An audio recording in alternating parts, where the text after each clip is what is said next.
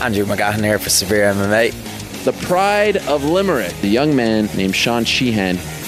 The Severe MMA people that come into the local shows way before everyone else. To see them coming up and they're getting their shot, and I'm proud that people are coming up with me.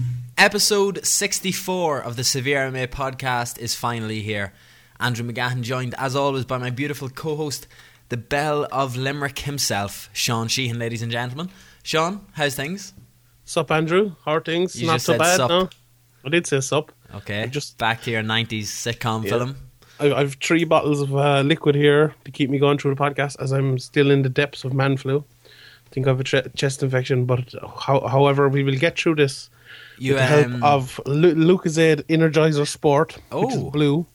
Another bottle of Lucozade Energizer Sport, which is filled with water, and a bottle of Coca-Cola, which is also filled with water. And sugar? No, just water. Alright. What I was going to say, though, is it hasn't been that long since you last heard us. We did an impromptu podcast a couple of days ago, myself, yourself, and Pizzi. And we just wanted to, again, remind everyone there's a GoFundMe still set up from the IAPA in terms of donations towards bringing João Carvalho's body home. I know it has gone back, but just to help the family with the costs even further. I think I saw on Facebook that one of Paul Kaiser's students is an undertaker, Sean, and I think he footed the bill for for the whole thing as well. So that's an absolutely outstanding gesture. So fair play to him. But more importantly as well, as a side, we'd like to thank everyone for the messages and the feedback from the podcast last week. Not something that any of us really relished having to do or ever thought that we would have to do, but we appreciate it greatly. And as always, the support and the outreach. And we were talking about the negative articles about MMA, Sean. There's been a couple of good counter ones to that recently in the last week as well, and we're going to discuss that maybe more at length in the questions section of the podcast towards the end. We just wanted to start off by, again, deepest condolences and thoughts to the family, the friends, the training partners, and to the reception that we got last week. Also, thank you very much. Anything else, Sean?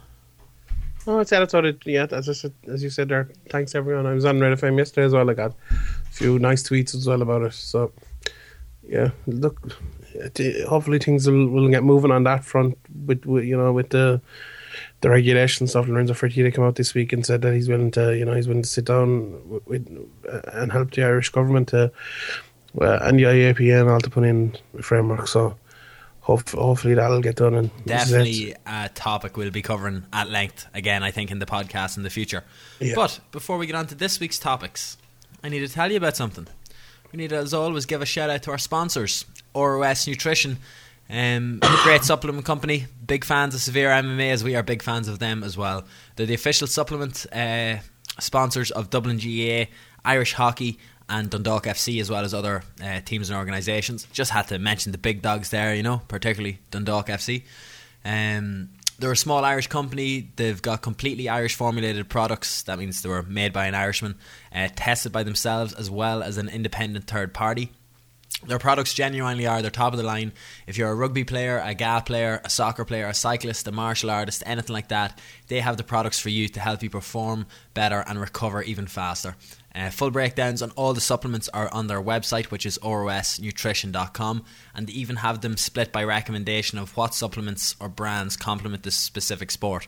So you go onto their website, Sean, you hover over it, it's a drop down thing, and it'll say like athletics, resistance training, soccer, football, swimming, athletics, loads of cool things like that. And maybe you're listening to this and you're thinking, I don't do sports, I don't play with a team, I don't need to recover or perform better. What can they do for me as well?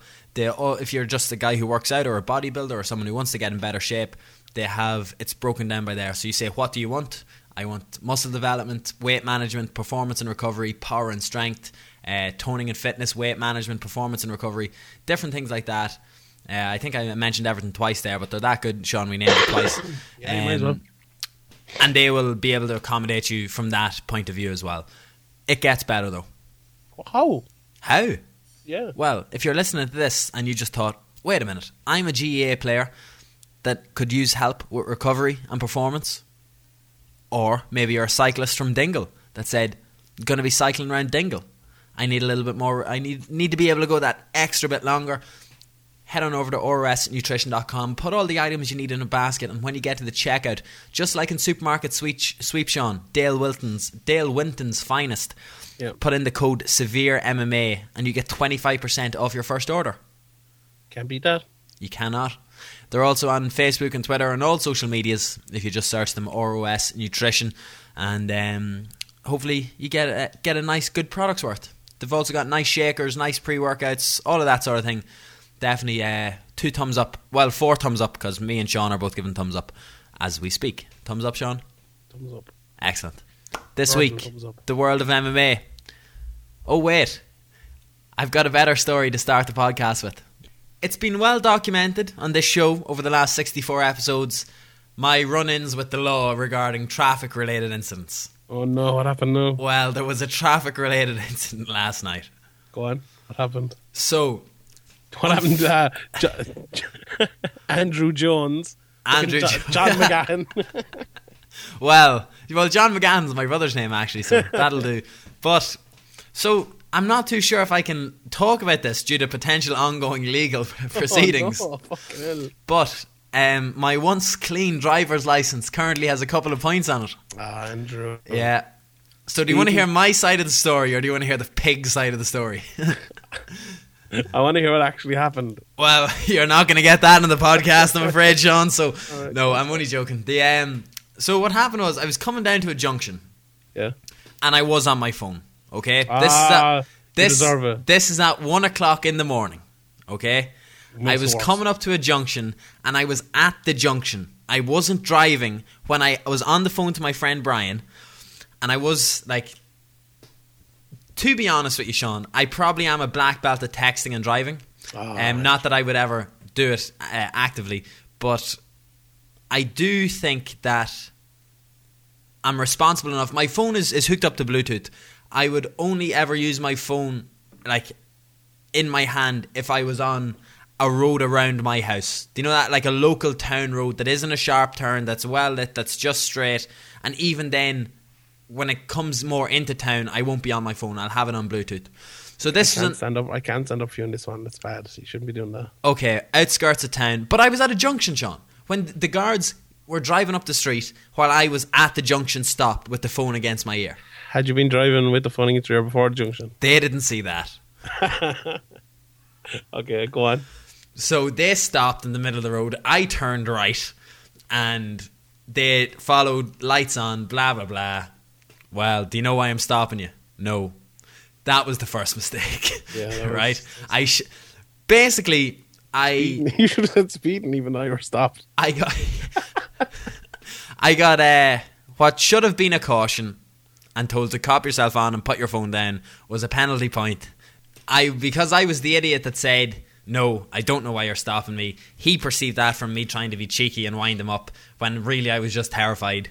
And that's it. So you went full John Jones. I went full John Jones, and I wanted to say, like, I'd like to think that the online community will have the same sort of outreach that John Jones got for his incident.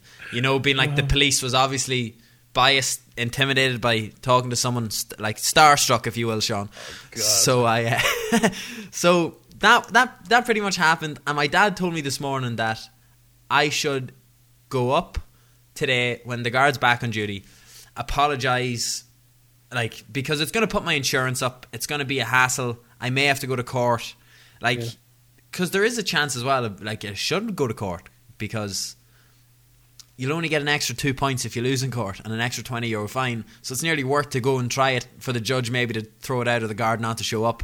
You probably won't throw it out. You were guilty, like. Well, look, there's.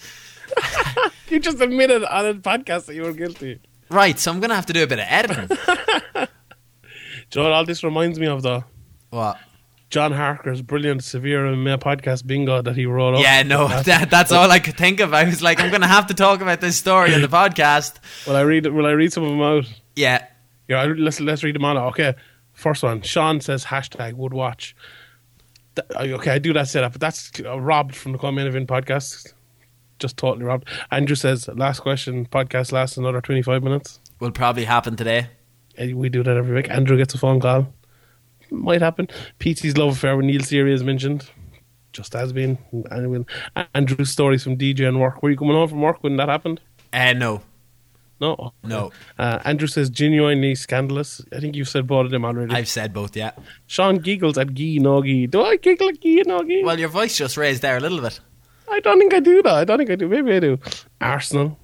Sean gives his opinions on and asks Andrew, what do you think? that does tend to happen a bit. I go on for like half an hour ago. What do you think, Andrew? You just said everything. My beautiful ghost, yeah, you said that. The lads discuss food. Let's skip on another few. WWE, yeah, we talk about WWE. Yes. My connection is lost. That actually happened before the podcast happened. That Eminem concert, yeah. Sean mentions Wonder Boy. Andrew does epic seven.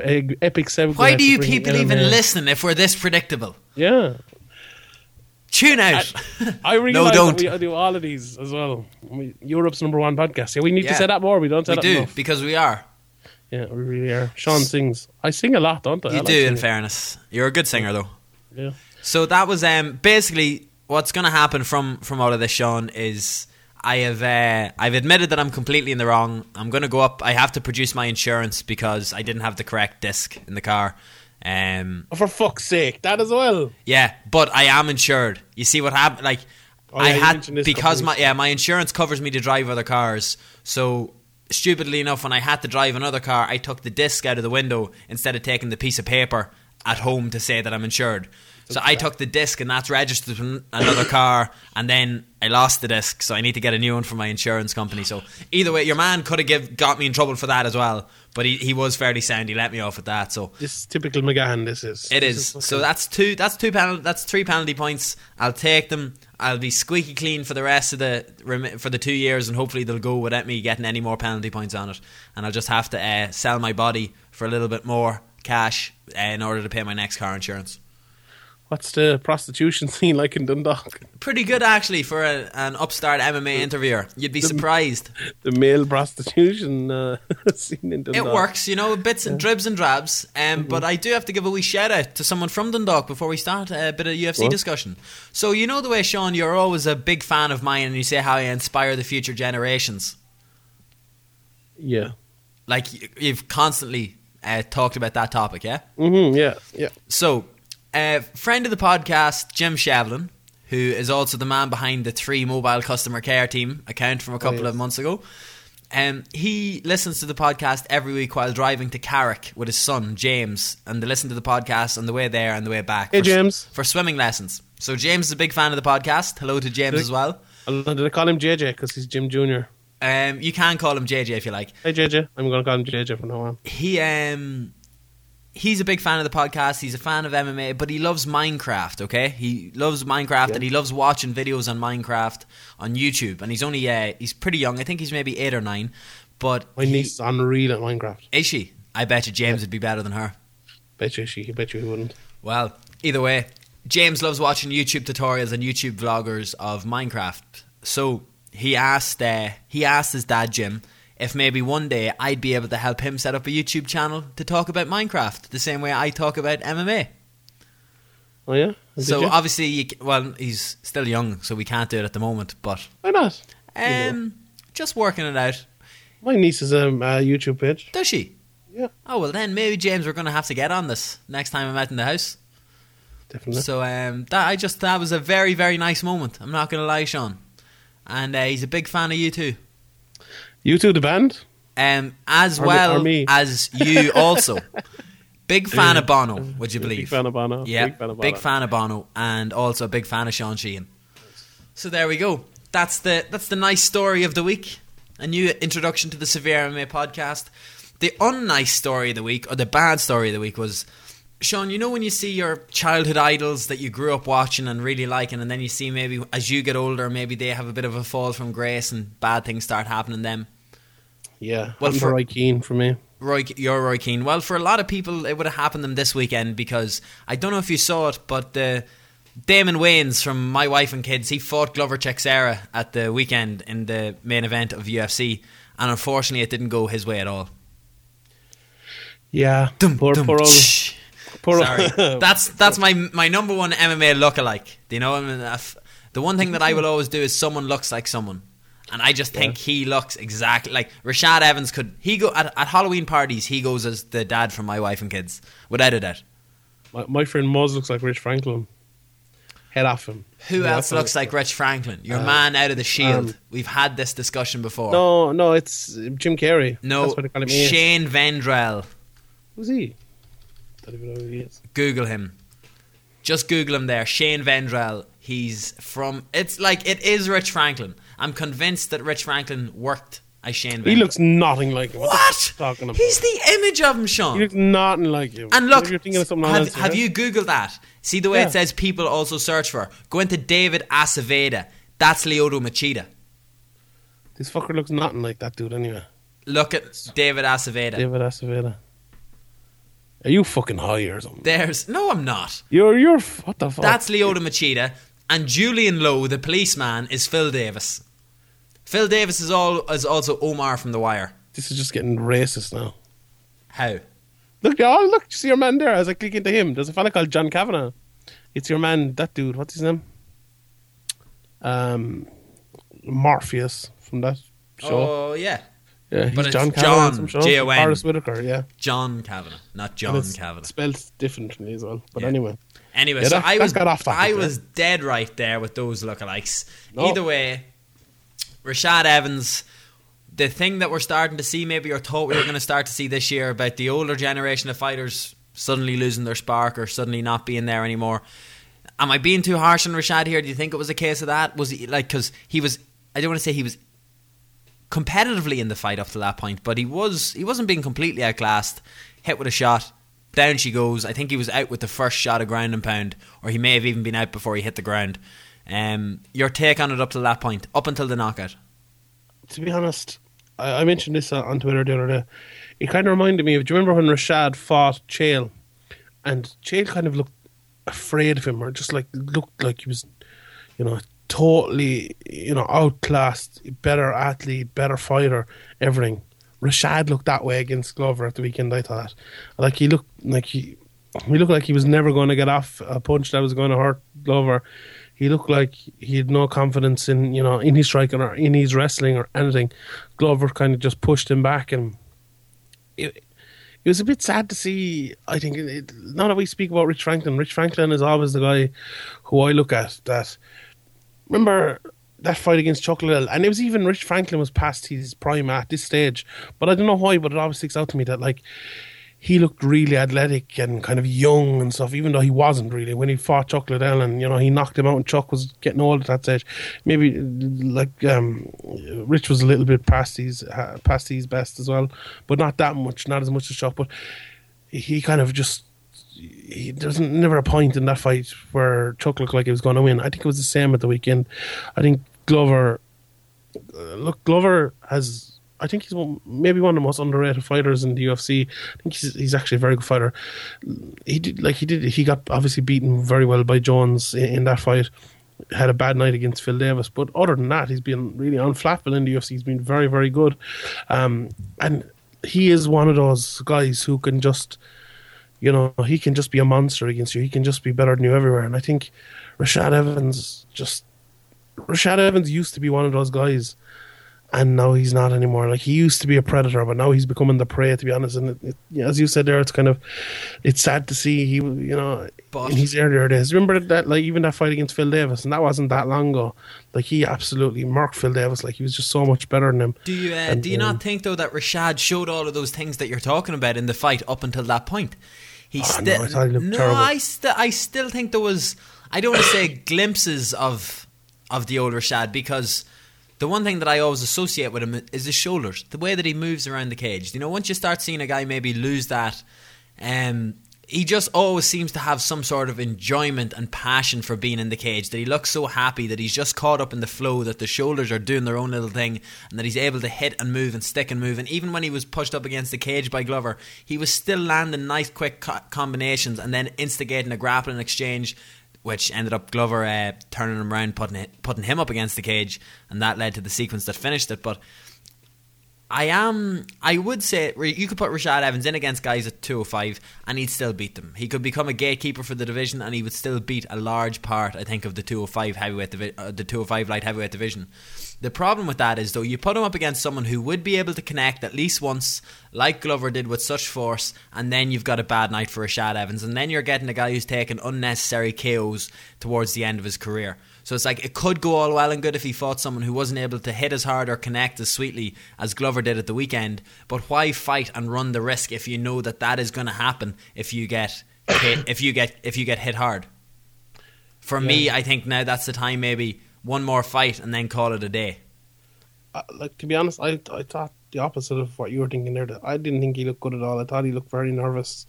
Didn't look himself, and like that was after coming back from a Bader fight in October. So it wasn't his comeback fight. He came back to fight Bader after 2 years out, and obviously got beaten by Bader as well. But he looked bad in that fight, but he kind of survived. And I don't think he looked like he was going to get finished at any stage in that fight, really. Although I don't remember it that well, but I remember he just, it was just kind of a Bader kind of domination. Is it a chin issue, Sean? Do you know the way people say you can lose your chin and it can come back? Did he lose it against Machida and then it came back? Has he lost it now again? Was it just a lucky shot? No, I don't think it was a lucky shot. I think Glover has a lot of power, and I think Rashad is just getting on. Like he's a long time as a pro now. 12 years as a pro. He's 36 years of age. He's shoving on. He's fought a lot of good. Look at these last few fights, like Rampage, Tito, Phil Davis, John Jones, Nogueira, Dan Henderson, Chael Sonnen, Ryan Bader, Teixeira. And even before that, you'd Machida, Forrest Griffin, and more. He's never had any easy fights, and they all add up. And you remember a couple of years ago as well. I think it was maybe after the John Jones fight, he was talking about retirement, and when guys start talking about retirement, they've one foot out the door, and that was 3 or 4 years ago. And so where is he at now? I think, as you said, I think he has a little bit of fight left in him. I wouldn't be saying we'll him out to pasture. I'd like to see him retire now, to be honest, just so, as you said, he doesn't take any of those KOs and stuff. But if he fights again and if he fights someone good, I could see him getting finished in a similar way against someone with a good bit of power. Say if he fought OSP now, say if OSP loses to Jones, I could see OSP knocking him out in a similar fashion to what Glover did. Without wanting to cause a debate for another day, and I don't think we're ever going to see mixed martial arts change in the way that I hope it is, but do you think it's fair to say that the co-main event should have been the thing that was topping the bill over a fight that ended in that way? I know you can say it now all well and good, but do you ever think that we're going to get to the stage where maybe a fight with bigger implications, the potential of being better over 5 rounds, even if it is a lighter, less prominent division, will ever get priority over the light heavyweight, the heavyweight, the big fight divisions? Yeah, I think it's been happening a little bit recently. I think that's kind of a change in the world, and even for that Namajunas versus Darius fight to be in the co-main event, I think it's a big thing. Fair enough, because they were ahead of like Khabib and Cub Swanson. Yeah, a couple of years ago that probably wouldn't have happened, as you say, and I think it's good it's moving on. But that fight was I thought that was an absolutely fantastic fight, even though maybe it wasn't as action packed maybe as people thought. But I think it's we spoke about women's MMA when the strawweight division first came in, that and looking at the bantamweight division as well, that maybe technique hadn't moved on as quickly or as much as the men's division, and it obviously hadn't, and it still hasn't. But that fight, it was one of the most technical women's fights I've ever seen, and it's it's a great thing to look for the future. There's going to be improvements all the time. I spoke about Chuck Liddell. I actually watched the Chuck Liddell fight last night, and the improvements that have happened in men's MMA since I think I watched him against Babalu. Like, he was the man, like a light heavyweight back then, and now look at John Jones and look how different those two fighters are. Like, women's MMA is going to take a similar uptake in talent and in technique. And I think Rose Namajunas, along with Joanna Jędrzejczyk, are the two that are really pushing that at the moment. I think Rose looks absolutely fantastic at the moment. And Tecia Torres is no mug. Like, that was the first loss of Tecia Torres' career. Arguably could have won the decision. I thought it was a very, very close fight. I really enjoyed that fight, I must say. It was a loss overturned as well for Namajunas. He was, yeah. I completely agree when you're saying about how technically good it was.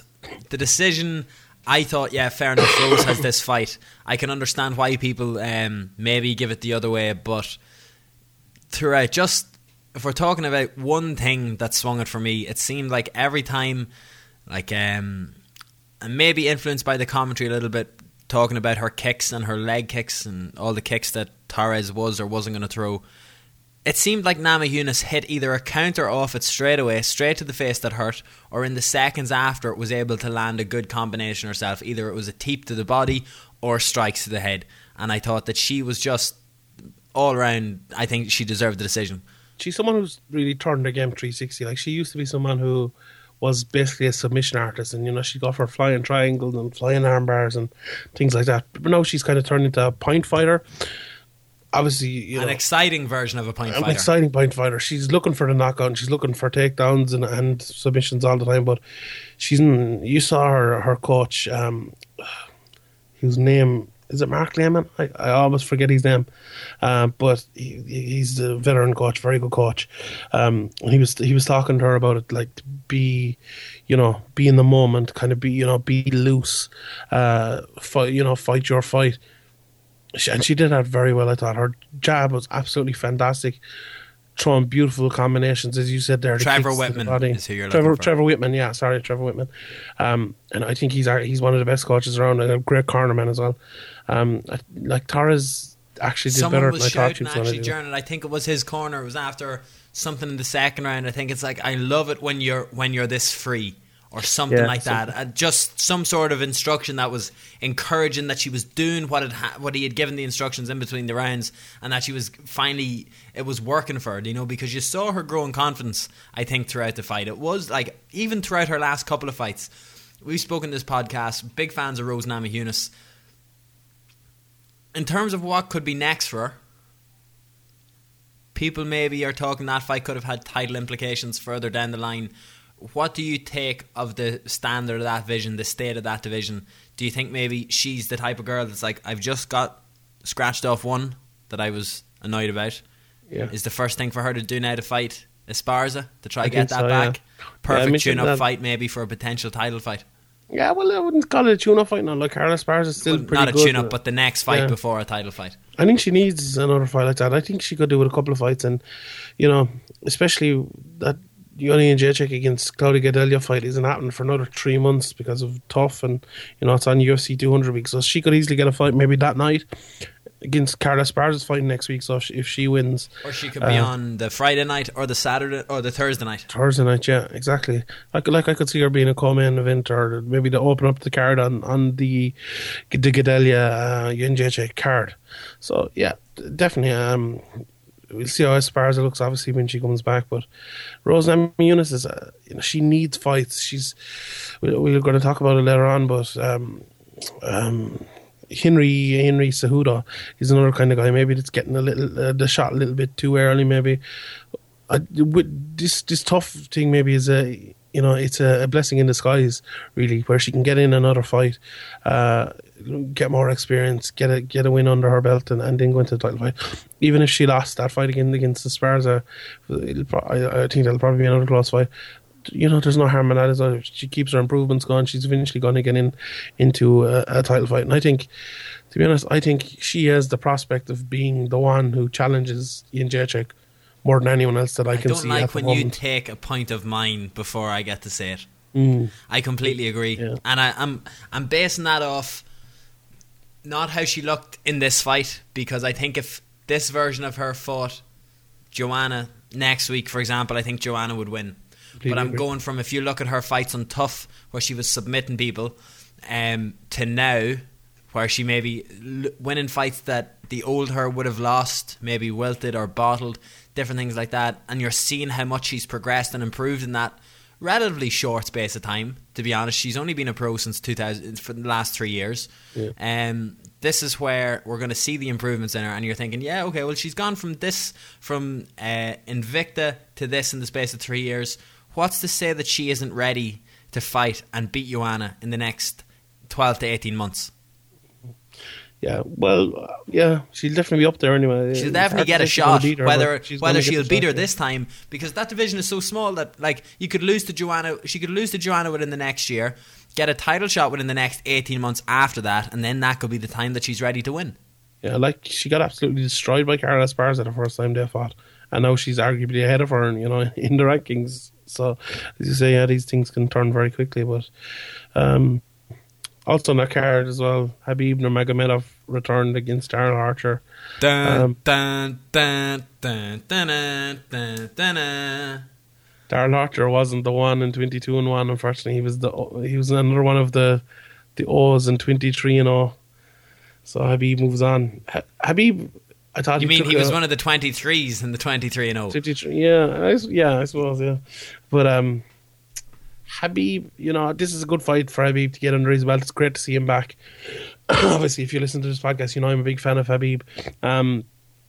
Looked Beautiful a bit slow throw. to start. Beautiful throw. That's all I'll say. Looked a little bit slow to start, but once he got Archer down and got on top of him, it looked like the old Khabib coming back. He looked better as the fight went on. With every 30 seconds, he looked like he was getting back into the groove. And we've spoken about tune-up fights before, and I think for a guy like Khabib who's coming off over 2 years of a layoff, he needed something like this. And maybe as I said, it was a blessing in disguise earlier about Namu. I think this was a blessing in disguise as well, that maybe Ferguson pull out of this fight. Maybe they can get that fight again, matched again before Ramadan, or even if not, I think Khabib, he's the champion in waiting. I said it at the weekend. He's the best lightweight in the world, and if he can stay healthy, and if this got the rust off him, I don't think there's anyone in that division that comes close to him, to be honest. Do you think it's maybe a case of the one thing that I took from it, and this is like out of everything in the whole fight, all I could think of was how heavy that man must be. Yeah. He had some sort of modified crucifix before he set up to finish in the second round, and Horcher's face was like it was just being made look the other direction. And it was an absolutely hard... Like, Khabib was dropping elbows from the crucifix, but there were really, really weird elbows, because Horcher was trying to scramble up so much and to get away from it. But the pressure that Khabib must have put on him in that moment was probably soul-destroying. I couldn't imagine that sort of position. And to be honest, watching it made me think, right, maybe the Tony Ferguson fight wouldn't look as active as I thought it would have on the ground. But I would that's a battle that I really want to see. I really want to see someone who's able to scramble, who's able to use good technical jiu-jitsu against wrestlers like that to make it an exciting fight so they don't get held down. It's still a fight that I really want to see. Tony Ferguson said maybe the end of May, if Khabib can still fight then. Obviously the summer is ruled out because of Ramadan. But I don't think... Some people are saying he should get the title shot now straight away. Some people are saying Tony Ferguson doesn't deserve the fight against Khabib because he pulled out of this one. It's I definitely disagree with that. I think it's still a fair enough... a win against Khabib hasn't... that win for Khabib hasn't thrown him massively up the rankings. It's he just beat Darrell Horcher. Yeah, great win. Let's give him the champion next. I kind of agree with you when you say he's the champion in waiting. I do think he has the potential to take the belt. Maybe not as convincingly, depending on who the champion is. At the time, I think Tony Ferguson has a very good chance of beating him, to be honest.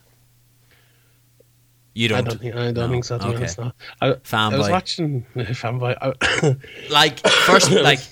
I'm going to say, Sean, it's an embarrassment, You're disgracing yourself by being such a biased fan of a fighter. First of all, like Conor McGregor, and second of all, like Khabib Nurmagomedov. Stop. Don't get me mad now. I was watching... It was funny actually. Myself and Graham have this ongoing joke about Damian Maia and Rory McDonald. They fought, and I could never remember that fight. So I actually went and watched it last night. And Damian Maia, do you know how good he is when he gets on top, when he gets into the mount?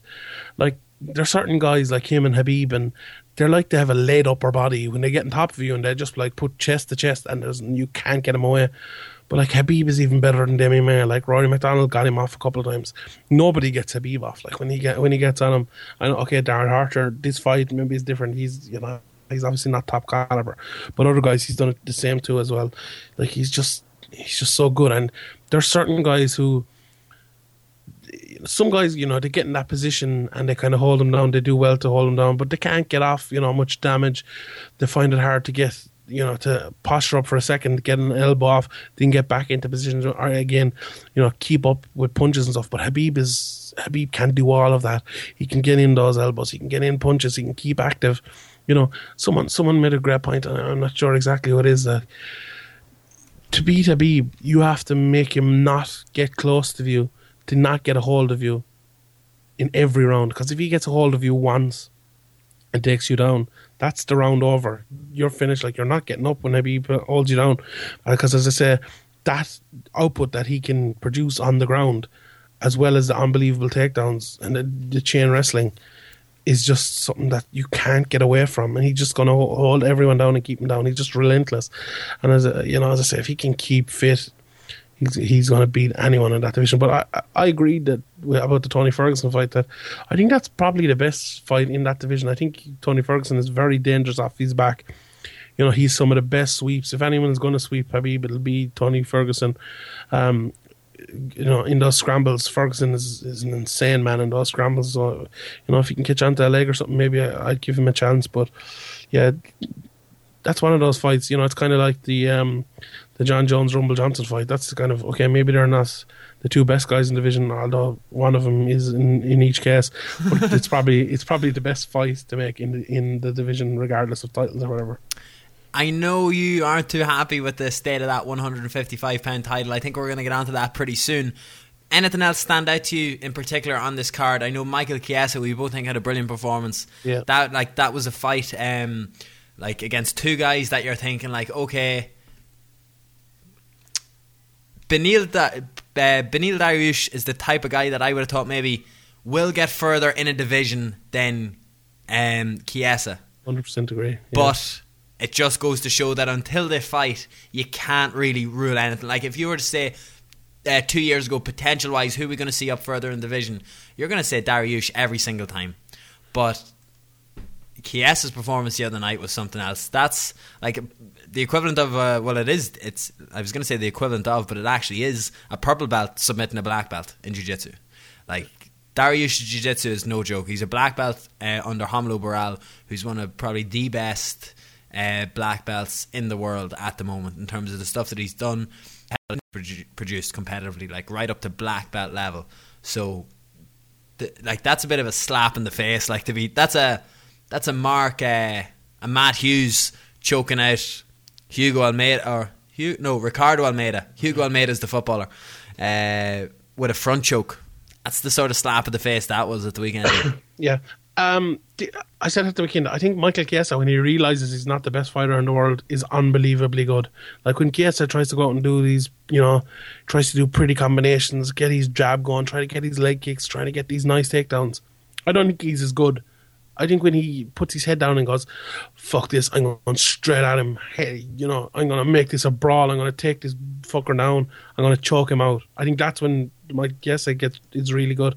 We saw kind of in the first round he was a little bit like that, and that was playing into Dariush's hands. I think Dariush was winning that fight. Dariush looked better than ever to me as well. I thought his combinations and everything from range looked absolutely brilliant when he got inside. He was landing, and Chiesa had a little bit of trouble with him, but yeah, as you say, Chiesa is absolutely tough as nails, and I think he's a great mindset for fighting as well. And he could be one of those guys like Dos Anjos who surprises you, maybe gets towards the title shot. But his record is pretty good. He's taken out some good guys, like he's taken out Mitch Clark, Jim Miller, Beneil Dariush now as well. So I think I have a stat for you, Sean. Go on. MJC flipped the script. Michael Carroll, the stat man. I'm a stat man. Kenny Florian, Michael Chiesa, Damian Maia, and BJ Penn. What are they on the list for? Submissions, rear naked chokes. Most rear naked choke submissions in UFC history. Who's first? Damian Maia. Kenny Florian with 7. Ooh. Guess who's second? Chiesa. Michael Chiesa with 5. Jeez, that's good, isn't and it? He's ahead of Damian Maia, who also has 5. Well, tied with Damian Maia, and BJ Penn, who has 4. That's the thing that I could see him definitely overtaking that ranking as time goes on. I thought Dariush was actually going to tap to the first one, the one that was on the jaw, that you could visibly see he was in such pain, and he was able to get out. But as soon as he pushed it out, it was like, no, let's go again. Same again. Actually, thinking about it, was it? I can't think of it 100%, but I think you saw it this morning. Was it a rear naked choke or was it a neck crank? What did he finish him with? I can't remember. I think it's a rear naked choke, because at first it was going across the face, and then he clasped both hands together, and then Dariush pushed it over the head, but his other hand was able to slide in, and then I think he got both hands the same way as before. So I think it was a crank at the start. He escaped that, and then it slid under for a rear naked choke finish, but open to correction on that. Yeah, outside of that, Bob Swanson looked good, Raquel Pennington looked good, John Dodson. The Betch effect. John Dodson as well. Fantastic appearance at 135 for him. I don't know what Manny Gambarian did to annoy the UFC, but now we know that was a pretty definitely a stoppage that I would have liked to have seen earlier. Am I fair in saying that? Maybe. But John Dodson was so quick. It wasn't actually the referee's fault. Yeah, it was tough. But I suppose moving forward and looking after this card, there's a lot of lightweight fights in this card, and the lightweight title fight was announced during the week, which is Rafael Dos Anjos versus Eddie Alvarez. Thoughts? Question mark. Now, I am not Team Sheehan on this one. No. Okay, just to set you up for this. Not to set, as I said, not to set you up and hurt your feelings here, but I am actually a big fan of this match. Really? Yeah, and I think I saw the points you were making the other day, and that's fair enough, but it's not up to the UFC to keep a champion on the sides who's recovered from an injury for a longer period of time until someone better is ready, in my opinion. If they're really looking to stack the 3 fight cards at International Fight Week and make UFC 200 a big thing, then they need to put Dos Anjos on one of those 3 cards as long as he's fit and healthy. Okay, maybe other alternatives weren't available and other better options are already matched or maybe may not be ready at that time. But if you want him on the 1 of 3 and you can't get the best possible one, why not put him on 1 instead of 3 and give him whoever's there? So that's okay, the UFC should be allowed to do that, fair enough. But it's not being disrespectful to Eddie Alvarez, because I do think, said it before the last time, maybe one more fight after one against Anthony Pettis is what he'd need. But I don't think I think since he's come into the UFC, dropping a decision to Cerrone at McGregor's 178, coming back in then fairly quick after that. No, it wasn't. He had a big layoff, didn't he? Sorry. Fought Gilbert Melendez then, and split decision win. Some people thought Melendez should have won the fight, and then a split decision win over Pettis, which I think was a clearer win than the Melendez one at the time. But I have no issue with it. I think it's a fine matchup. Maybe he hasn't excited. You see, he's been just thrown in, I think, at the deep end. And I know we've spoke about this before, that UFC signing someone, a former champion, it's like Dana throughout the years has historically said, okay, how would it, Fedor wouldn't do shit against our heavyweights or different things like that. I think when they sign someone like that, they have to give them the rite of passage, the hard fights, to show that they're either UFC caliber or that the UFC was right all along and they don't deserve to be up at the top of the division. I think Alvarez has come in and showed with good competency, probably even firing only at 60%, in my opinion, of what he was doing before he was in when he was outside in other promotions, being able to finish guys in Bellator, being able to finish guys in Dream. Fair enough, the standard isn't as good as maybe what you get at the lower levels of the UFC, but I think if you put him against, for example, beating someone like Roger Huerta, Shinya Aoki, and Michael Chandler, if you put him against the comparative levels of people in the UFC, then he's going to finish those guys as well. And fair, if he had to put that win together against those guys who could very well be UFC caliber fighters as well themselves, I know those 3 guys I just mentioned are, then why doesn't he deserve this title shot? Just because the wins happened outside of the promotion, there's no denying that he didn't beat some of the best 155ers in the world. So I know you're the opposite side of this. You don't think he should be anywhere near that belt. It's easy to go look at the revisionist history and look at their records, which, okay, you kind of have to do in this situation, but I'm not sure why he's getting this title shot. Tony Ferguson will be back in time. But you can't take Tony. Well, to be honest, just my last point on that. if Tony Ferguson fought Khabib in May and made that as a title eliminator, fair enough. I could understand that. But you can't rely on Tony Ferguson fighting in May, beating Khabib, and then being healthy to fight again in July. But have him fight in July. Khabib doesn't want to fight. Khabib wants to stay out until November. But you can't pull out of it. You can't pull out of the fight. You can't, like, Alvarez, by what he's done, and I'm the biggest Tony Ferguson fan in this podcast, Sean.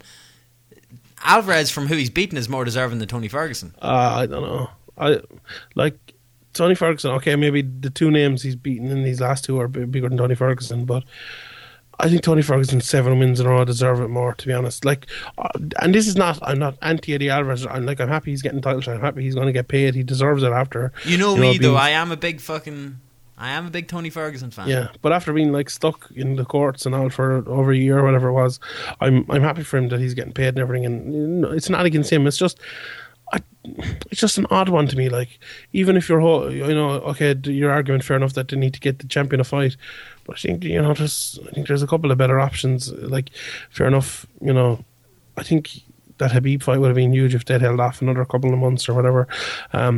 Ferguson's obviously ahead of him in my estimation. Like, okay, I said I don't like playing revisionist history. Like, he's 2-1 in the UFC.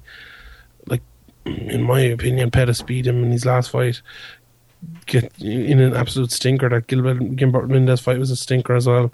The Cerrone fight was good, not a bad fight, but he lost as well. Like, he's 3 fights in the UFC. He hasn't set the world alight.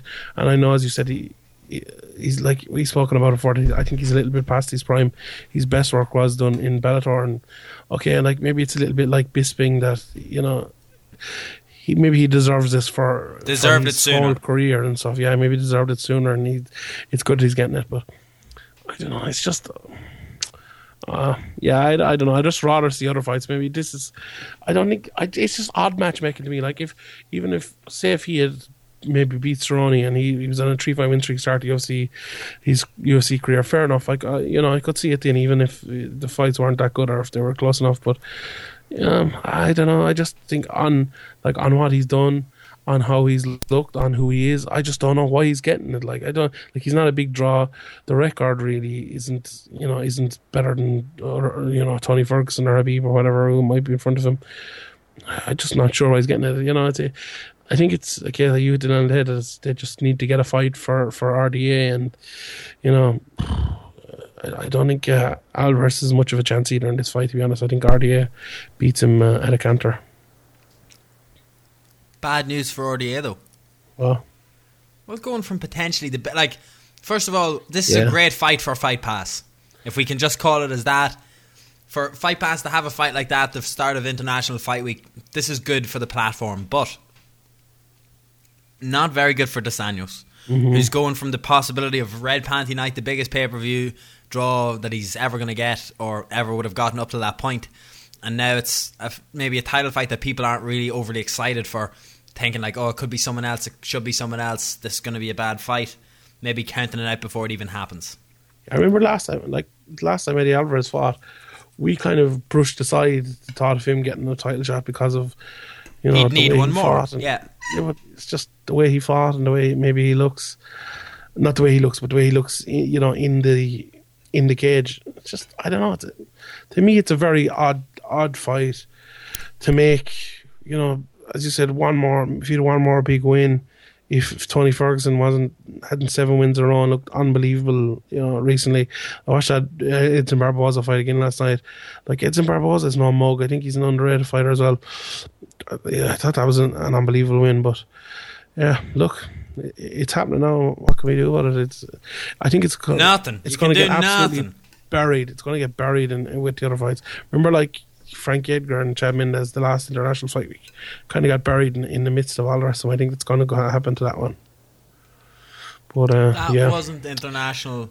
Oh, but there was still there was multiple cards. Was it? I think it was it? Was it not December? Mendez and Edgar. No, it was the Aldo fight. It was all the way back and then. Yeah. The Aldo. Yeah, it would have been December because Mendez fought McGregor. He wouldn't have fought. Wouldn't have got knocked out by Edgar and then fought the. Or maybe I'm thinking of Edgar and Faber. I don't know. Yeah, actually both of them did. They both kind of got swept under the carpet. But Yeah. Okay. Just before we get on to a couple more things, we obviously we didn't speak much last week about UFC Zagreb. Just 2 minutes on that. Junior Dos Santos against Ben Rothwell. I was right again. You were wrong. What did you think of that? Yeah, fair enough. Yeah. I hate to admit it. Yeah, Junior Dos Santos looked good. Sheehan knows. Ben Rothwell looked terrible. It was a bad style matchup for Ben Rothwell. I think Junior Dos Santos, the way he fought, kind of lightened his feet and took the takedown away from Ben Rothwell, took his power shots away from him, and just made it a kind of a battle of technique. It was a fight. Dos Santos was always going to win. Other than that, there wasn't really too much on it. Derek Lewis had a good win against Gonzaga. I think they're making this Ryan Nelson fight. I think Ryan Nelson is going to knock him out. To be honest, I don't think Derek Lewis is that good. The biggest prospect on that. Give him Mark Hunt on Mark Hunt's new deal. One of the highest paid New Zealand sports athletes. Really? Apparently, I saw that on Twitter the other day. He's signed a new contract with the UFC that is going to make him one of New Zealand's top earners as top sport earners. Yeah, that's fair play to him. He deserves it. The biggest prospect on that card for me, though, was my boy Francis Ngannou.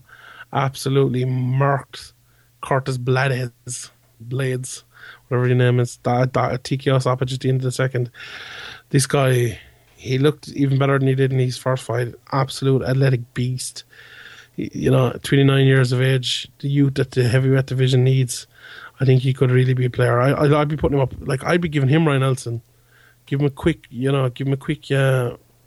road to the top. Fast track this man. Is that what you're saying? Fast track this man to the top. Yeah. Well, not fast track, not that fast, but maybe in 3 or 4 fights, have him a brisk skip. Yeah, fighting for the title. Okay. Other big bit of news last week that we missed was James Gallagher signing for Bellator. Dun, dun, dun. What were your initial thoughts on that, and how well do you think you'll do? I got a bit of stick. Did you see that? Did you? Over what? Well, yeah, I said, someone asked me, is he ready for it? And I said he's ready for the lower and middle tier guys in Bellator at the moment, and he's one of the top prospects in the thing. And people are like, oh, why are you not supporting him? Why are you not getting behind Irish guys? Like, he's 3 fights into his career. That's a fucking unbelievable support. Like, I think he's ready for a lot of the guys over in Bellator. And, he definitely has the potential to be a prospective champion in Bellator or in the UFC or whatever, top 5 guy, or this definitely is one of the best prospects around. But at the moment, like, he's 3-0. Let's be realistic about it. Like, I think Bellator and himself and everyone is probably realistic about it. He's going to go in there and he's going to get a lot of fights before he's put into the title picture, I think. But yeah, anyway, what was your initial thoughts on it? Well, that's what I was going to say. Is like, fair Irish fans are brilliant. They'll support the fighters to the end of the world. But to say that James Gallagher in his first fight could fight Daniel Strauss and win, yeah, I think is a bit of a bridge too far. And that's, as you say, not against us saying that he would never get there. But when you have a guy who's fought 31 times versus a guy who's fought 3 times a pro, and beaten some very, very, very good 145ers throughout his career, it's insulting, first of all, to the champion. Yeah. And it's insulting to James as well. It is, to have that sort of expectation and pressure put on him by people who maybe are not as engrossed into the sport as other people, and thinking, yeah, you're going to win no matter what, you're going to be the champion no matter what, you're going to win no matter what. And then they're just that's what they're destined to say. That's what they have to say. And fair enough, the support's brilliant, and I'm sure it motivates him and gets him to the gym every single day. But you can't be putting that sort of unwarranted pressure onto someone from a point of view like that. It can't happen. Like, this is going to be perfect for both parties. Do you know what I mean? Perfect for all parties. James is going to come in. He's fighting at a Conor McGregor's gym. It's SBG Ireland are a hot topic in the world of mixed martial arts now. So just to even have someone from that gym is probably going to benefit Bellator in terms of the exposure, Irish interest, different things like that. I wouldn't be surprised if after James's debut, Bellator come back to John and say, look, have you any other fighters that we could take on that are in a similar position, and we'll bring them in and give them not give them exposure, but maybe they could help the Bellator brand. Very similar, like we saw today, Sean, Bellator press conference in London. a lot of UK fighters at the press conference. Do you know, what's to say something like that couldn't happen in Ireland in 18 months' time if Bellator approached John or Andy Ryan and said, have you guys got someone that we can put in? Like, have you got any more guys we can put in? That would be interesting to see for me. When I say that it's going to work out for all parties, they're not going to just ignore James. They're going to give him fights. I think, for want of a better word, I don't want to say they'll protect him. I think that they will give him matches towards the lower end of the scale and build him up nice and slow as a good, legitimate Irish prospect that's potentially coming for the 145-pound belt. That's the build you do. You don't throw James in against top 10 or top 15 guys in Bellator just yet. You know, don't even know how many featherweights are signed to Bellator, but for me, I would rather see a slow build of James here. You know, he's broken onto this big stage. There's more eyes on him. There's more of a target on him as well, because he's making a bit of noise for himself since he's been signed to Bellator. For me, I would be using every fight as an opportunity to learn on the biggest stage, get back to the gym, start working again, and then making yourself into the more well-rounded fighter that you know you have the potential of becoming. Do you know, he has it all at his feet here. Do you know, living with John since he was 15. Do you know, he's had a lot of great things given to him through hard work and people like looking out for him and thinking, this guy deserves our support. This guy deserves us to promote him. Like, he's in the gym every day in SBG. Do you know, he lives with John. He's learning directly under him. Well, he has his own apartment now, but you see what I'm saying here? I just don't want to see him get here and then be rushed in and then maybe suffer a couple of losses and the momentum go. You're in a good position here to, like, same way with someone like Dylan Tuke, for example, right? It's a point that Pizzi makes, and it's something that I think is bang on. Dylan Tuke is in a brilliant position. I think Dylan's actually in a better position than James is in terms of where their pro careers are at the minute, because Dylan's from Dublin. Dylan is a man who's just, I don't want to say it badly about him, but from nothing, and he's going to become something. Do you know, he has that effect. He has the same Conor McGregor charm and appeal that the casuals, that the dubs will take to, that Ireland will take to, in terms of his humour, in terms of his nature, in terms of his, you know, Dylan is unique. Do you know what I mean? Dylan is an absolute character, and I think that's going to be something that a couple of fights down the line people are going to pick up on. Dylan's in, like I said, he's in a position, 2 more wins and he could co-main event Bama. Do you know what I mean? 2 more wins, 3 more wins, and Dylan's in a great position, maybe even to get signed by the UFC. So this is it's definitely interesting. Both guys started their careers going different ways at the start, but you know that come the end of it, they're going to be at the top of their respective fields. Yeah. Sorry, Sean, I rambled on a little bit. I was like, you were talking about Khabib there. And I learned that I can mute my microphone so I can cough when you were speaking. Oh, excellent. Deadly. But the most... The biggest thing I take out of this whole James Gallagher thing is how kind of the world is changing, and how, you know, always the dream before was the UFC, but now Bellator are offering these huge prospects like him, like Aaron Pico, you know, that wrestler from America, Root, I can't think of his first name, but he's a wrestler as well from America. They're offering these young prospects who have the betting like those guys have with the wrestling, and like James Gallagher has with SPG. They're offering them huge money to sign young, to invest for the future, because obviously they can't get the top guys now, so they want to get the top guys who they think are going to be the top guys in 5 years' time. So that's what Bellator are doing. You know, obviously that's a big step for James Gallagher to make, and fair play to him for taking it. You know, are Bellator going to be bigger than they are now in a few years?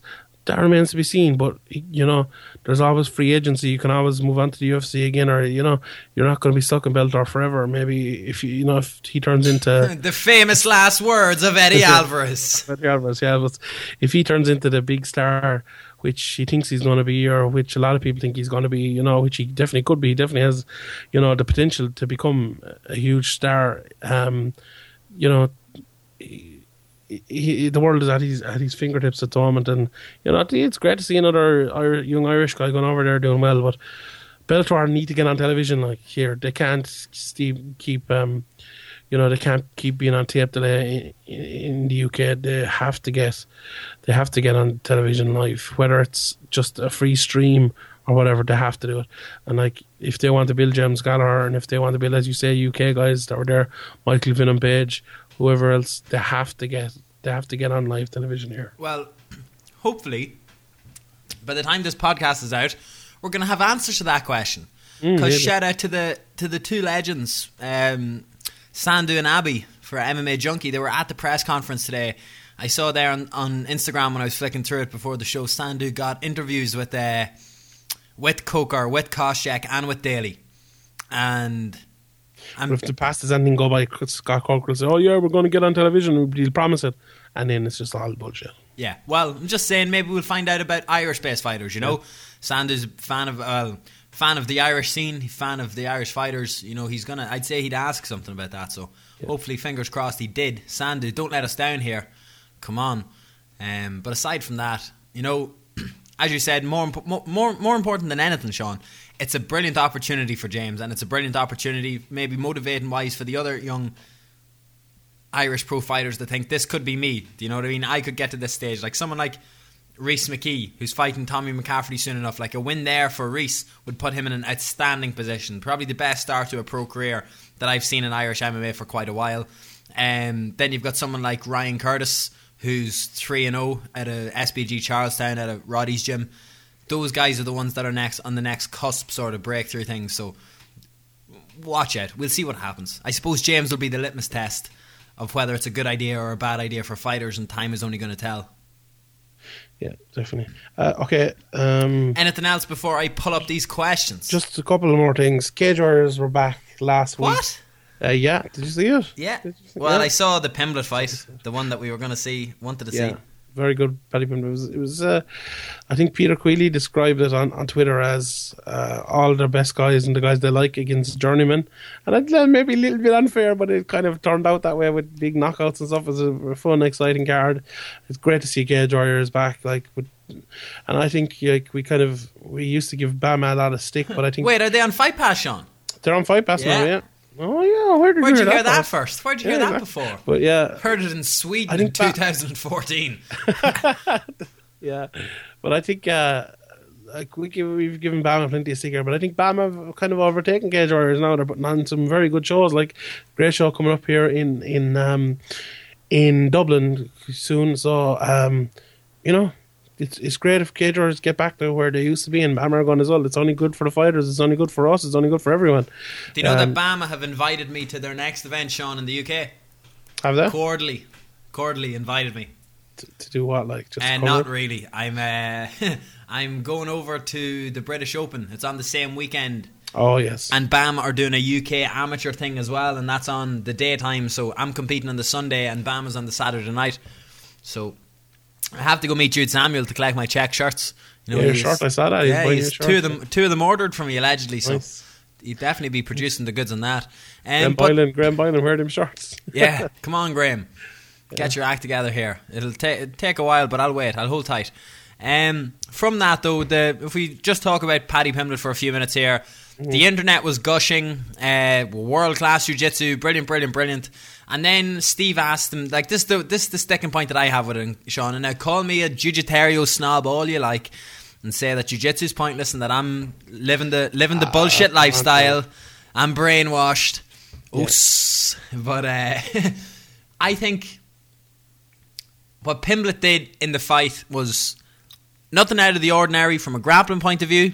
High-level grappling point of view, but to see it in an MMA point of view, in an MMA fight, to be performed in an MMA fight is what was so impressive with it, because we don't actually see jiu-jitsu like that in MMA outside of the top really exciting guys.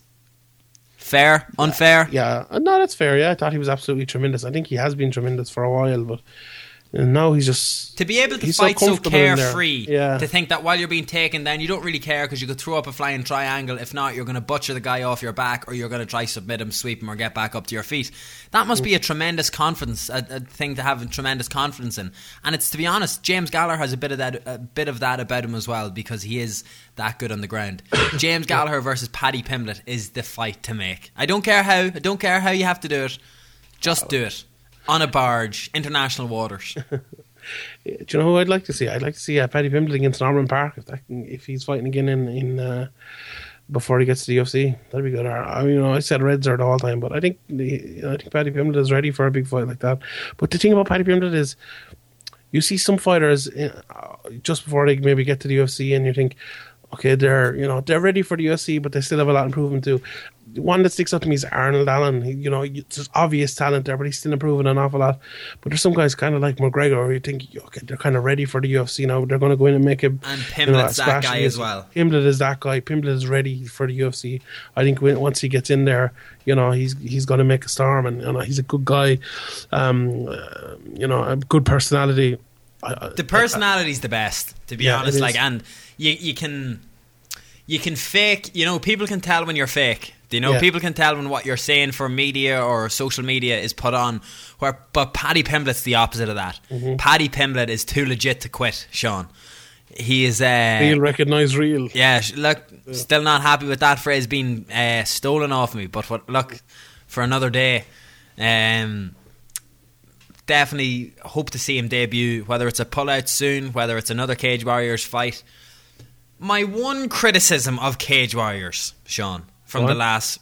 Jens Pulver on commentary during Paddy Pimblett's fight. Do you not like during Paddy Pimblett's fight. I don't want to say it, like, Cage Warriors have built a little narrative from themselves up until this point. How many UFC fighters were ex-Cage Warriors fighters, blah, blah, blah, blah, blah. That's good, proven ground, yeah, we know that. But it seemed like they were just trying to get as many sound clips, audio collections of Paddy Pimblett, this, because they think he's going to be the next guy that gets picked up by the UFC. It was like Paddy Pimblett was fighting himself at times when Jens Pulver was commentating it. No attention to Ashley Grimshaw. Quite unfair on Ashley Grimshaw.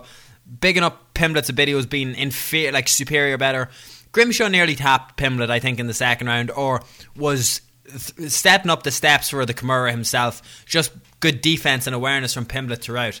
That would be my only criticism. It's nothing to do with Paddy Pimblett. Maybe that it's just, let's promote this guy because we think he's going to be the next Conor McGregor. He's going to be the next big Cage Warriors signing from Cage Warriors to the UFC. That I took that vibe. I'm getting that vibe. They released a pre-fight interview about Paddy Pimblett as well. That was very good, and I just think there was a little touch of that there. That's all. That's my only criticism. These things happen. These things happen with everyone, in fairness. Well, yeah, they've probably learnt. Do you know what I mean? They learned from the Conor thing. We speculate. People have speculated online that part of the Cage Warriors deal with the UFC was Conor McGregor footage. Conor McGregor fights, all of the backlog and different things like that to be able to get not just Conor, Joanna Jędrzejczyk, other people that have fought through Cage Warriors and got to the UFC. Joseph Duffy. Now the UFC have that access to that footage as well. I assume. I don't know. Future flyweight title challenger Neil Seery. Exactly. There you go. So speaking of flyweight titles, this weekend UFC returns to the MGM Grand Garden Arena, where the flyweight title will be on the line, but also John Jones is fighting Ovince St. Preux, and most exciting to me, Anthony Pettis is fighting Edson Barboza in what should be an absolute banger of a Sean, fight. I'm off this Saturday. You know that? Are you? Yeah, I'll actually be watching the card live from start to finish. Nice. I'll probably be watching my man cave actually, which is almost built. Yeah, so I have my projector up. Did you see the pictures of it? I did, yes. The projector are brilliant. Sean Sheehan BA on Snapchat. Yeah. But yeah, will we do a live Periscope or something, or so what can we do? We could do something like that. I think we could try do a live. Could we try do a live YouTube broadcast for maybe one or two fights this weekend? Yeah. Is there an interest? Maybe earlier on in the card, something on Fight Pass, we test it out. Do a live fight companion sort of thing. Andrew McGahan and Sean Sheehan. Or even we could do the Pettis Barboza fight or something like that. We could do that. We could practically commentate it, because that's one of the fights I'm looking forward to the most. Me too. I know you're keen. I saw you and Patrick Wyman discussing it. I'm a big Edson Barboza fan. I'm also a big Anthony Pettis fan. So this is kind of the type of fight that you don't want to see actually happen. And when I say that as I'm a fan, I mean as I'm a fan of their fighting styles, and I don't want to see one guy get knocked down the rankings at behest of the other. Because it's the sort of thing that you're. Fair enough, we want to see the best guys fight at all times, but how'd you see that fight going? To be honest, if I still had the same impression of Edson Barboza when he was wheel kicking Terry Edom, I'd be like, Edson Barboza is going to destroy Anthony Pettis, but he hasn't looked utterly invincible in every single fight that he's had in the UFC. He has lost fights. hasn't gotten going. You could say the same thing for Anthony Pettis. You know, like we've seen him at his absolute best, and we've seen him when he's just bottled it and thrown away fights as well. That being said, like the guys that Barboza has lost to, who did he lose to last? Tony Ferguson in December. Michael Johnson, Don Cerrone. Well, there you go. Yeah. If you put Anthony Pettis up against those guys, maybe you'd be favouring Anthony Pettis in some of those fights. So there's, I don't know. It's definitely one that's going to be utterly exciting and captivating fight because there's no chance either of these guys go to the ground. Yeah, exactly. Bar maybe Anthony Pettis getting dropped, Barboza swarming, and I don't know. I don't want to say similar to Ben Henderson. Didn't he armbar Ben Henderson? He armbarred him, yeah, he did, yeah. I think it's going to bring out the best in both of them. As you said, there's going to be no takedowns of this. Both of them are going to be standing in the middle of the cage. Like, Edson Barboza's one of those guys, you know, sometimes they talk about people being protected by the UFC. I think he's the opposite. They've given him so many, like, tough fights. Even guys like Danny Castillo, Bobby Green, you know, Evan Dunham, good wrestlers. Then guys, pressure guys like as you said, Ferguson, Michael Johnson, Don Cerrone, like they're all tough matchups for him. I think this is actually the best matchup for him because Anthony Johnson, or Anthony Pettis is a very good striker, but he's not. I was talking to Patrick Wyman about it last night. He's not the greatest counter striker. He won't put pressure on Barboza either. Like, he's a guy who likes to stand in at range. He likes to admire his work and let his shots go. That's very, very dangerous against Edson Barboza. Like, Edson Barboza, I think is, if you go kind of striker for striker, I think he's definitely one of the best in the lightweight division, if not the best. Like, he's someone who has scary kicks, big punches.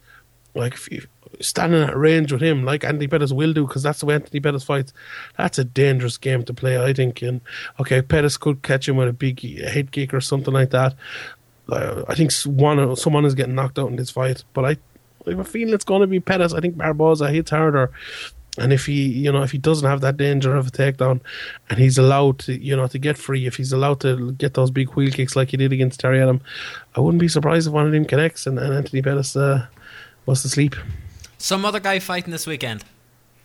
There is, yeah. You're Rodriguez. Is that him? No. Yeah. We'll just before John Jones. What about Demetrius Johnson against Henry Cejudo? Do you give Cejudo any chance? John Jones, yeah. John Jones. Shout out to Super Callow. Podcaster extraordinaire. Mm-hmm. His podcast this week was very good, I thought, Sean. I thought it was very good as well. Top level as always. The 45 minutes of complete silence made it for me. No, well, to be honest, it's worth the $40 a month. It is. To his subscription service, in fairness. Mm-hmm. So go check him out on Twitter, Super Callow. Also, something that we just, before we get onto it completely, Sean, something that we spoke about before that we thought maybe wouldn't happen again. Could be the key to Edson Barboza winning the fight this weekend. It's if Chris Kalidas sparks Sergio Pettis in the prelims earlier on in the night. Not saying that that it's a cert or by any means, but Sergio losing before, and I'm pretty sure the Pettis brothers have Anthony spoke about not wanting to fight on the same card as Sergio since then.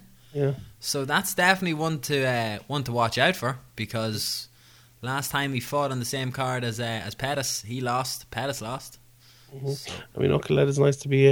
He's a good underdog as well, coming in at times.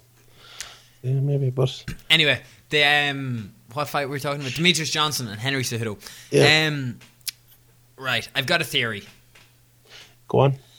The UFC are so confident of Demetrius Johnson winning this fight, vacating his title and going up to 135, they cancelled the next season of The Ultimate Fighter.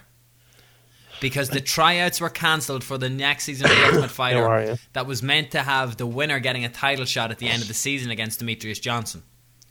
So, if I were to speculate, maybe Demetrius Johnson has already given the UFC his intention of his plans if he gets through Cejudo. What do you think? I don't think so, no. Why do you think I don't think he's that sort of guy. No one cared because to apply?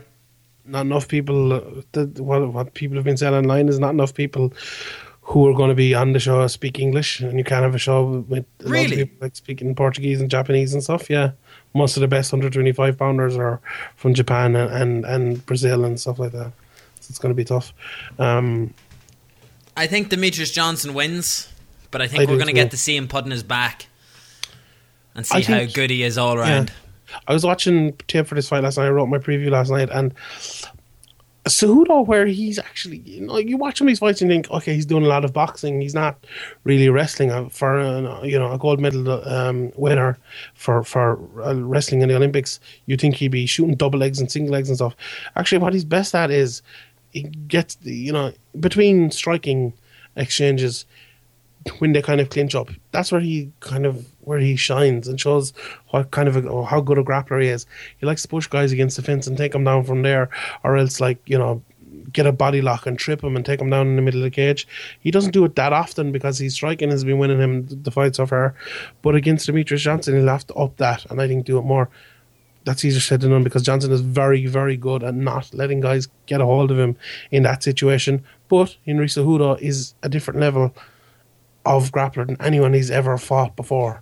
So there's a way that Henry Cejudo can win the fight, but I don't think he will. I think he could have a little bit of success, maybe win a round or two like that, but I think Demetrius Johnson is going to be too fast. He's going to stay away from him, and he's going to come in. Can't be touched, can't be moved. Sorry. In and out and land these shots. So there you go. 5 rounds. For the UFC flyweight title.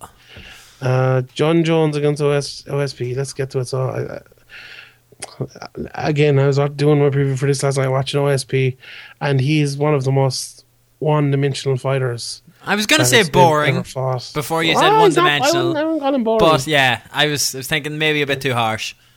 Can't really wrestle. Doesn't have great jiu-jitsu. He's good when he gets on top, and he's good ground and pound. Very good scrambler and a good takedown defense. But he can get taken down.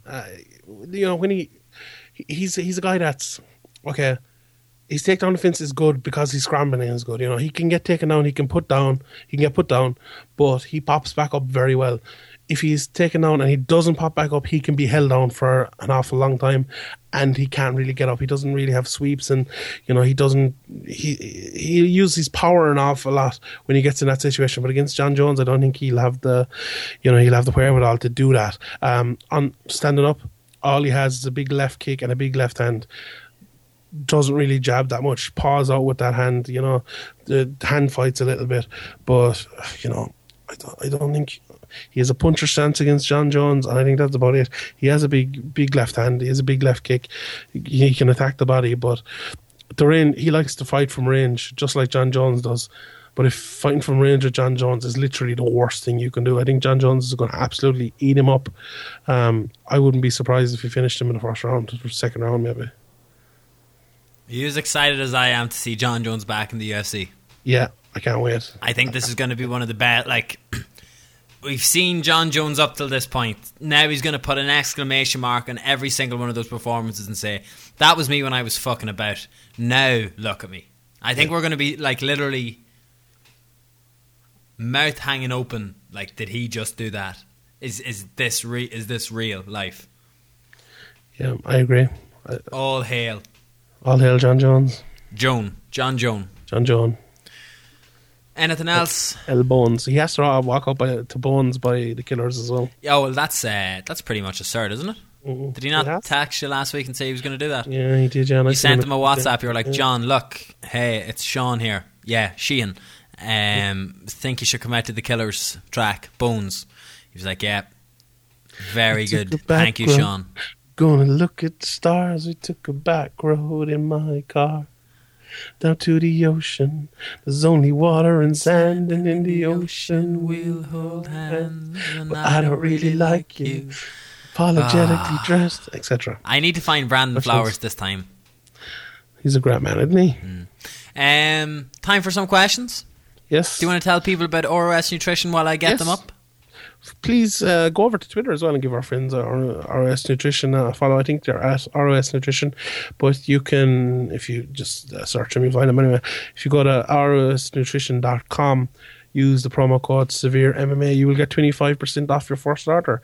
They have all this really good stuff that I don't really understand, to be honest, because I'm a fat, useless idiot. But you probably will, as you're probably into fitness and stuff. So they have pre-workout, protein, all stuff like that I don't really know anything about, but you probably do. So head on over to rossnutrition.com, use the promo code @SevereMMA and get 25%. I think it's just Severe MMA. Not what did I say? Oh, sorry, Severe MMA. You're not on Twitter now, Sean. Disconnect yourself from the Matrix, man. Yeah. Sever Emma. Right. First question. Just before we get to that. Oh. Congratulations to Dave Fogarty for winning the Schmedia Award for Best Photographer over the last year.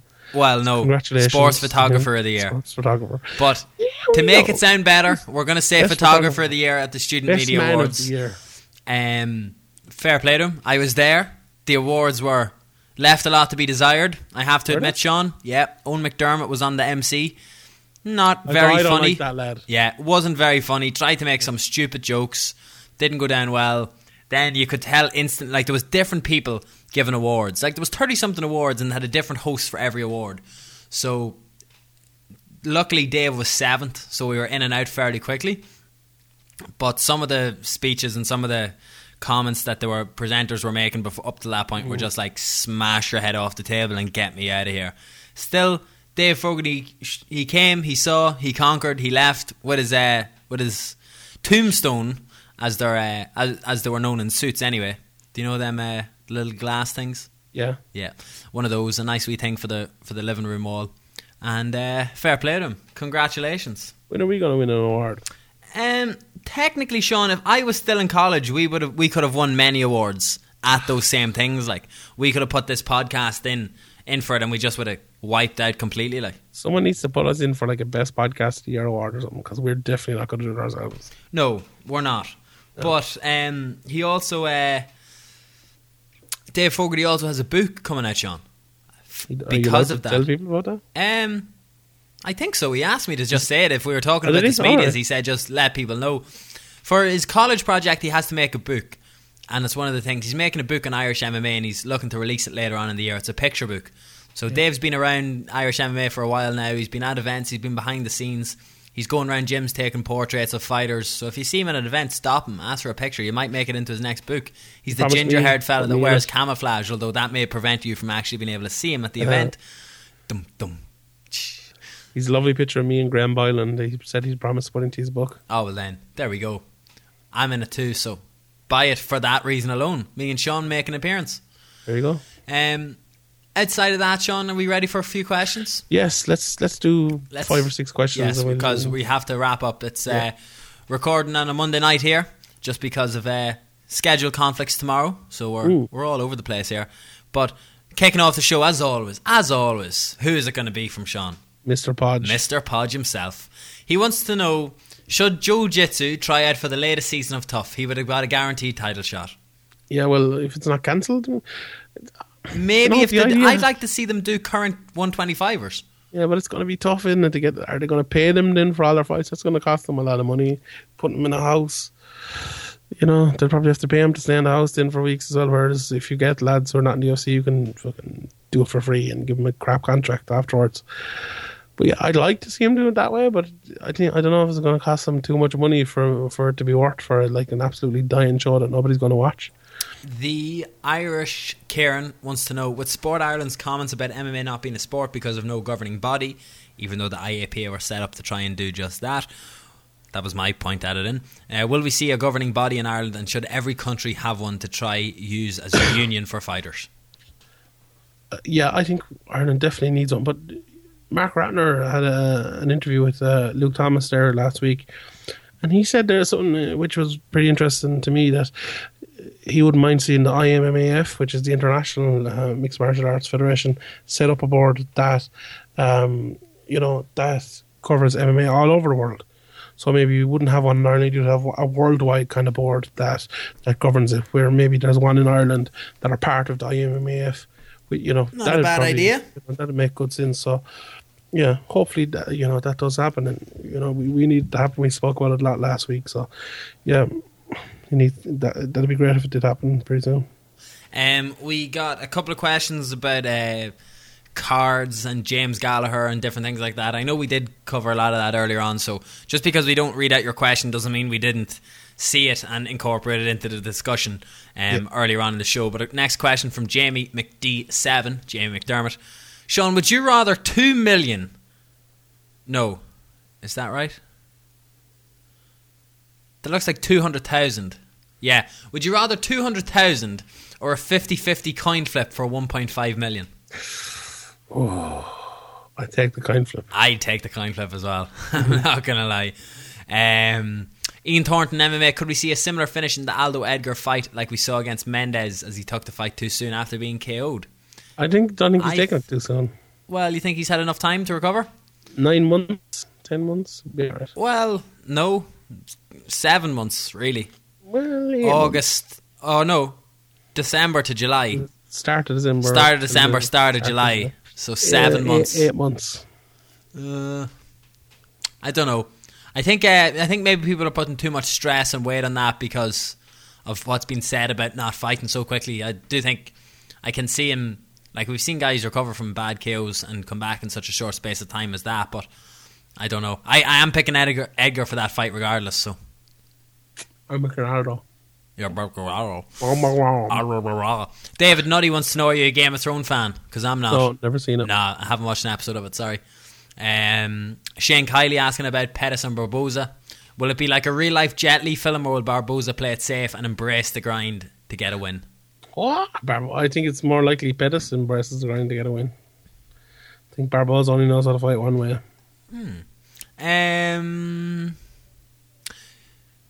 Pat McGroin says, do you think this is a false dawn for JDS? He didn't have to fear a takedown, so his boxing was able to look great.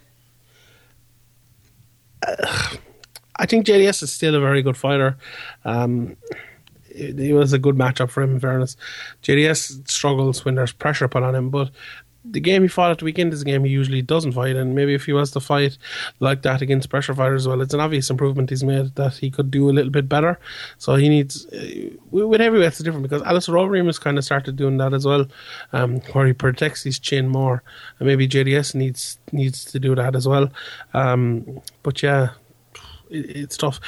False, yeah, it might be a false. I don't know, is it a false on? I think, like he lost again Velasquez a couple of times. Velasquez is a very good fighter. He tough fight against Stipe Miocic, which he still won. And then he lost Overeem. As I said, Overeem's a very good fighter as well. So, if JDS goes through a couple of years, maybe without much damage, and he can take out a few guys. Maybe he has a little bit of life left in him yet, but. I think that damage is still there at the moment, and I think if he was put in against someone really, really good, I think he'd have trouble again as well. I have a couple of. I realised, Sean, that the questions I was asking there were from last week's. Yeah, I'm going to have to throw just a few more quick fire ones out. 5 or so more minutes. Mr. Podge, does the Cage Warriors Fight Pass deal affect Bama? Can you see fighters itching to jump ship and to get on Fight Pass? I don't know. I think Fight Pass is a big thing. Like Cagers and Bama are probably a similar footing now. They'll give you a platform to get to the UFC. So I think this is a big 6 months to a year for Cage Warriors now, because as I said earlier, Bama kind of have overtaken them, and are putting on very good shows. So we'll see how Cage Warriors go. We were big fans of Cage Warriors here, and when this podcast started, we were wishing that they came back, and now they are back. But it's a lot of time has passed. So we'll see how they get on. Hopefully they'll be as good as they were before, and if they are, I think there's good things for UK MMA. Exactly, and it's a similar level between themselves and Bama. Well, from that then, AJK Dublin would like to know, with Bellator finally coming to the UK, is that a good or bad thing for Cage Warriors and Bama? Wouldn't be surprised to see Bellator pick up a couple of guys like for this card. Couple more guys. Yeah, they probably will. Bellator pick up guys sometimes with, on 1-fight contracts and things as well. So I could see that happening. Or they could if they're planning if they're planning coming back. If they're planning doing an Irish card, maybe you could see them picking up guys from around here. I'm not sure, how well it's going to go for them over here. I think they had an Italy card last weekend, actually, did they? Yeah, they were in Italy last weekend. Yeah, so maybe they'll pick up a few guys from around here. Friend of the podcast, the man that has probably got people blind drunk already if they had played his drinking game, John Harker. By the way, if you were like, hopefully people didn't actually take that as a drinking game at the start, Sean. Otherwise, you would have crippled a lot of people by just reading the entire card out one after the other. Exactly. He wants to know. I had it up here. Genuinely. Genuinely was another one. I said genuinely. Does that? No, I did not get my glove box fixed. That was the first part of the question. And will Sean Sheehan be travelling to Bama? And what is your ideal walkout tunes? I think I will be travelling to Bama. And my ideal walkout tune would be Linkin Park, Bleed It Out, used by Lyoto Machida at UFC 104 versus Shogun in the first fight. Mine is what the fuck is it called? I can't remember. Come back to me. It's called Come Back to Me. I don't know who sings that. No, how dare you? Okay, I'll ask you the next question then. Brian McLaughlin, what do you lads think will happen with GSP when it comes to his Under Armour deal with Reebok if he does come back? I think he's going to go into the UFC octagon wearing Under Armour. You think it's going to be the first man to show the cracks in the Reebok deal? I could see him like maybe wearing the UFC kit or something, you know, the top. I mean, in an Under Armour style, yeah. Under Armour shorts or something like that, maybe. Perhaps. Couple of more ones before you go. Who has got a better chance of making the Champions League from Eamon McLean, Liverpool or United? Liverpool. Oh, you're a bad man, Sean. JJ Mills with a question: could this affect the Reebok deal with the UFC in the future? And this could relate into George St. Pierre. The NBA owners have approved advertising on uniforms, so teams are allowed to sell advertising in their uniforms in a 3-year trial. So it's another potential revenue stream for those guys. So there you go. Maybe the UFC could go that way. Maybe the Reebok deal isn't as ironclad as some people think. I don't know. I don't think so, to be honest. I think they had that and they're gone from it now. When this Reebok deal is up, maybe they could change it back. But at the moment, I don't think it's changing. Right. Last 3 questions. Very quick. Ex-girlfriend of the show, Jeff Crosdale, wants to know, would you rather be a seal or the actual singer seal? Think hard about this, Sean, because seals have a pretty carefree existence. I'd rather be the singer. He's married to Heidi Klum, isn't he? No, I would rather be a seal. There used to be a Grey Tower. No, we're not singing seal on the podcast this week, I'm afraid, Sean. Ian Thornton won his last question for the day. What are your thoughts on Brandau getting arrested for pulling a gun at an employee at a strip club? He pistol whipped the motherfucker. Pistol whipped the mother, like in a strip club. The one, like, first of all, probably walking around the place throwing singles about while pistol whipping fools. What a man! Great man. Anyway, aside from that, he's probably going to be in a lot of trouble, so we won't really joke about that any further. But the Irish, Karen, to finish off, what do you make of Bellator London with Kimbo in the main event? Kimbo got a suspension for testosterone, and now now he's fighting in London where there's no commission, Sean. It's a joke of a fight, but I don't really care about Bellator anymore. They're a joke of an organisation for these fighters. As I said, they're building a thing where they've joke main events now, and then they're bringing on these young guys who they hope will be great fighters in 5 years' time. So that's not going to change for a while. So, let them at it. Let them keep doing it. Not surprising, really. I just saw a brilliant GIF that was sent to us. Did you see that on Twitter? TMZ Sports of St. Pierre and John Jones. Yeah, that happened like 2 years ago. Oh, was it? And Jones was like shaking his head, being like, "Nah, don't let him see me," and then start smiling. And he was like, "Oh, look, it's John Jones. Look, it's you, George. I didn't see you there at all." So there you go. That looks like it's it, Sean, for the week. Yeah. Wait. What? I remember my song, my walkout song. Oh, what is it? Brewing Up a Storm by The Stunning. Oh, good song. I'll give you that. That wouldn't be a bad one. I still think Linkin Park, Bleed It Out was a good one. But I haven't fully settled on my walkout song yet. I don't think I'll ever need one, so I don't really need to give it too much thought. You never know. Never know yet. Mike Jackson can do it. Why can't I do it? You're dead right. Definitely. He's not a blue belt, is he? Probably ranked higher. Is he? No, he has no ground game, doesn't he not? He's just a kickboxer. Oh yeah, well then, look, blue belt. 4-stripe blue belt. Take him down. Coming for purple now soon. Would you fight Mike Jackson? Yes, I would. Yeah. Deadly. No problem. Set it up.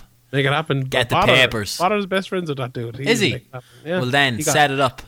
He got released by the UFC, actually. I just Oh, saw did that he? there yesterday. So the Lobov fight isn't happening. No. What's the plans, Sean, for this week? Back to normal here in the podcasting world. I'm just finished down Man Cave now. Everything is nearly done. I must hang my bar. I have a new development in relation to mine. Have you? Stephen Lowry has offered to paint it and donate the paint for it. Nice. But I am putting it on the back finger as I am. I'll send you a picture of my room now when I go upstairs. So do you know the way when we did the chat with Pizzi a while ago, we had the Severe MMA thing in the background? Yeah. So that corner, my TV will stay there, but the other corner is being taken out and a desk is being built, a custom desk that goes around the wall. Oh, I like it. So I can have, as you know, this show is often delayed by other people looking to use the house computer because it's where my mixer and mic and stuff is all set up. So that will be attached to the desk upstairs, permanently set up, ready to record. A little camera will be set up as well for another maybe future product, as well as my DJing deck and stuff set up just to be able to drop a few beats in the middle of the podcast if you want. Sweet. So that's going to be a lot of wood and dust and sawdust in my room. It's been customized, would you believe? Ooh. So we're going to look into that. It'll be pretty cute. I'm not going to lie. Yeah. And my little desk is from Argos that costs like €25. This is a little desk that's been in my house for about not 20 years. Say coming up on 10 years. And it's just too small, you know. It doesn't, like, I could move this desk upstairs, but then it wouldn't go around the wall. So yeah, there's no real, and also then no one would have a computer desk down here. So I can't really do that. Yeah. But if you want to get in touch over the next week, please do get in touch with us on Twitter at Severe MMA Pod. He's over at Sean Sheehan BA. By the way, John Harker wants to know, what does BA stand for again? Is it just BA or Bodder something? Bodder's associate? No. Yeah. Blame Badass. Andrew. Sean Sheehan Badass, is it? That's it, yeah. No, do you want to know what it actually stands for? I think you've told me. Yeah. Sure. Like I'm a Ba. bachelor of arts. Oh yeah, that's it. Yeah, I earned them letters. I might as well use them. Dr. Sean Sheehan. Shout out actually to Patrick Wyman. Who got his doctor, Patrick Wyman, yeah. Dr. Patrick Wyman. From that though, if you want to get in touch, as I said, Severe MMA Pod, he's at Sean Sheehan BA. I'm at Andrew McGahan _ We're on Facebook. We're on all the podcast apps. Tell your friends. Tell your ma. Share it on Facebook. Tell your granny. Tell your ex. Just, look, here's what you do, right? You're heartbroken. A girl's broken your heart. You need to find a casual way to get in touch with them and say, hey, look, well, what's the crack? Hello. It's me. Look, I know we haven't spoken in 6 months and I may have gotten with your best friend, but I really think you should check out the Severe MMA podcast. She'll probably hang up then soon afterwards, but at least it's in her head. You know, she'll check it out. She may subconsciously stumble upon us, listen to it, hear this story and think, oh my God, those guys are unreal. That may not happen, but what? What people should do, if they're like in really busy public toilets, play it on get loud. out a biro and write it on the back of a toilet door, right? Yes, Severe MMA podcast. Graffiti Severe MMA podcast around the country at your leisure. And whoever does it the best becomes the best friend of the podcast. If you take a picture of you having done that, take a picture of you. Sean Sheehan will send you a signed letter. I will follow you on Twitter. Honestly, I will. I'll do that. Oh my God. There you go. I think next week's podcast is going to be started off with Sean Sheehan from a jail cell discussing about how he was arrested for telling people to graffiti and deface public property. So there we go. I was thinking of getting stickers printed up so we could. Dave Fogarty got stickers, would you believe? They're quite think I nice. saw them, ginger beard photography. They're on my water bottle. I'll keep one for you. I have one anyway. So so that's it really. I have no more crack. You have no more lyrics. You have no more nursery rhymes. No more singing to do. As always, what? No more singing? No more singing to do, no. Good, okay.